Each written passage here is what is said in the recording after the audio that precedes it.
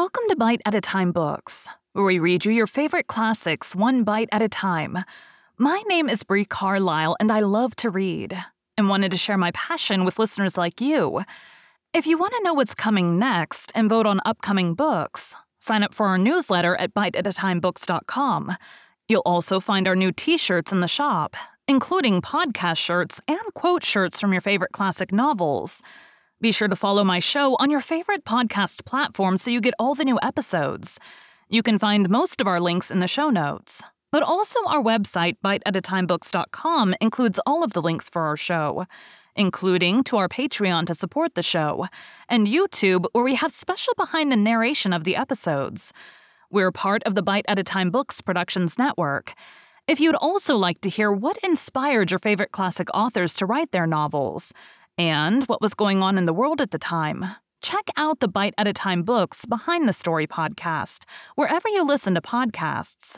Please note, while we try to keep the text as close to the original as possible, some words have been changed to honor the marginalized communities who've identified the words as harmful, and to stay in alignment with Bite at a Time Books' brand values.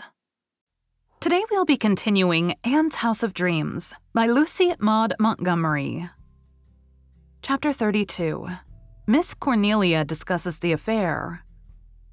And do you mean to tell me, Anne dearie, that Dick Moore has turned out not to be Dick Moore at all, but somebody else? Is that what you phoned up to me today? Yes, Miss Cornelia. It is very amazing, isn't it? It's just like a man, said Miss Cornelia helplessly.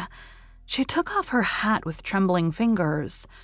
For once in her life, Miss Cornelia was undeniably staggered. I can't seem to sense it, Anne, she said.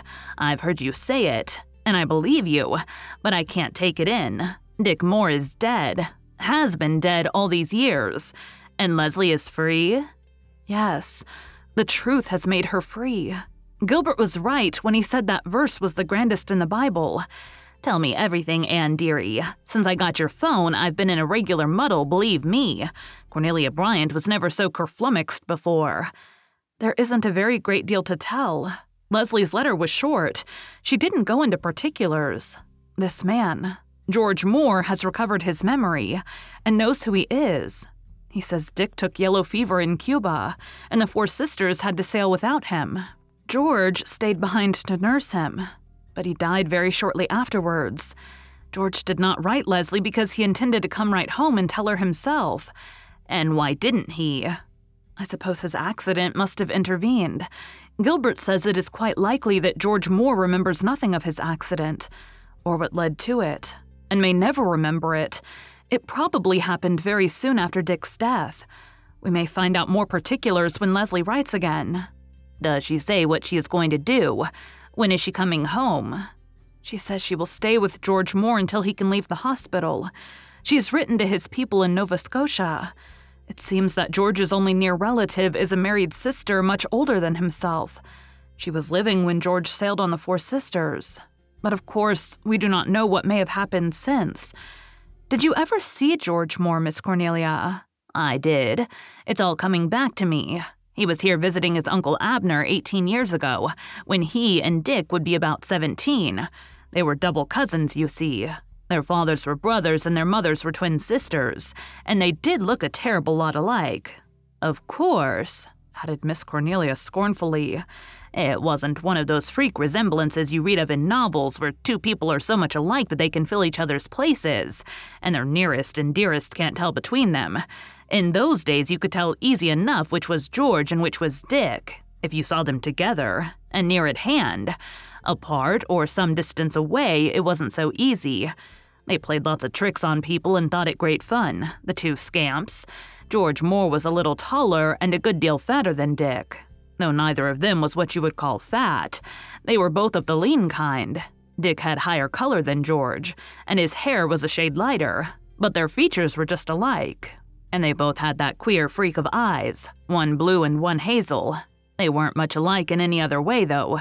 George was a real nice fellow, though he was a scalawag for mischief, and some said he had a liking for a glass even then. But everybody liked him better than Dick. He spent about a month here. Leslie never saw him. She was only about 8 or 9 then, and I remember now that she spent that whole winter over harbor with her grandmother West. Captain Jim was away too. That was the winter he was wrecked on the Magdalenes. I don't suppose either he or Leslie had ever heard about the Nova Scotia cousin looking so much like Dick.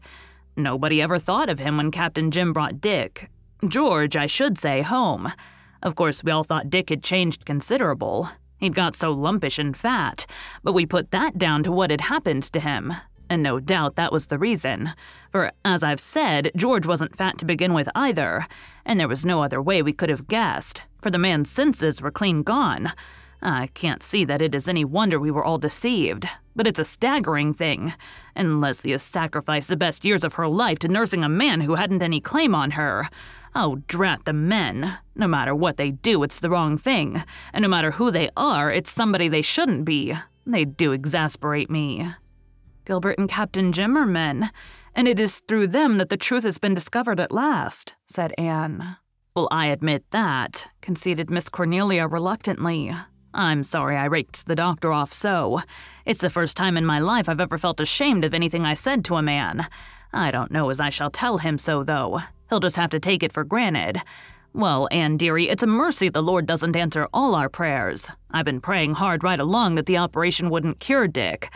Of course, I didn't put it just quite so plain, but that was what was in the back of my mind, and I have no doubt the Lord knew it. Well, he has answered the spirit of your prayer. You really wish that things shouldn't be made any harder for Leslie. I'm afraid that in my secret heart I've been hoping the operation wouldn't succeed, and I'm wholesomely ashamed of it. How does Leslie seem to take it? She writes like one dazed. I think that, like ourselves, she hardly realizes it yet. She says it all seems like a strange dream to me, Anne. That is the only reference she makes to herself. Poor child. I suppose when the chains are struck off a prisoner, he'd feel queer and lost without them for a while. And, dearie, here's a thought keeps coming into my mind. What about Owen Ford? We both know Leslie was fond of him. Did it ever occur to you that he was fond of her? It did once, admitted Anne, feeling that she might say so much. Well, I hadn't any reason to think he was, but it just appeared to me he must be. Now, Anne dearie, the Lord knows I'm not a matchmaker, and I scorn all such doings. But if I were you and writing to that Ford man, I'd just mention casual-like what has happened. That is what I'd do. Of course I will mention it when I write him, said Anne, a trifle distantly. Somehow this was a thing she could not discuss with Miss Cornelia, and yet she had to admit that the same thought had been lurking in her mind ever since she had heard of Leslie's freedom. But she would not desecrate it by free speech. Of course, there's no great rush, dearie, but Dick Moore's been dead for 13 years, and Leslie has wasted enough of her life for him. We'll just see what comes of it. As for this George Moore, who's gone and come back to life when everyone thought he was dead and done for, just like a man, I'm real sorry for him. He won't seem to fit in anywhere. He's still a young man, and if he recovers completely, as seems likely, he'll be able to make a place for himself again. It must be very strange for him, poor fellow. I suppose all these years since his accident will not exist for him. Thank you for joining Bite at a Time Books today, while we read a bite of one of your favorite classics. Again, my name is Brie Carlisle, and I hope you come back tomorrow for the next bite of Anne's House of Dreams. Don't forget to sign up for our newsletter at biteatatimebooks.com and check out the shop.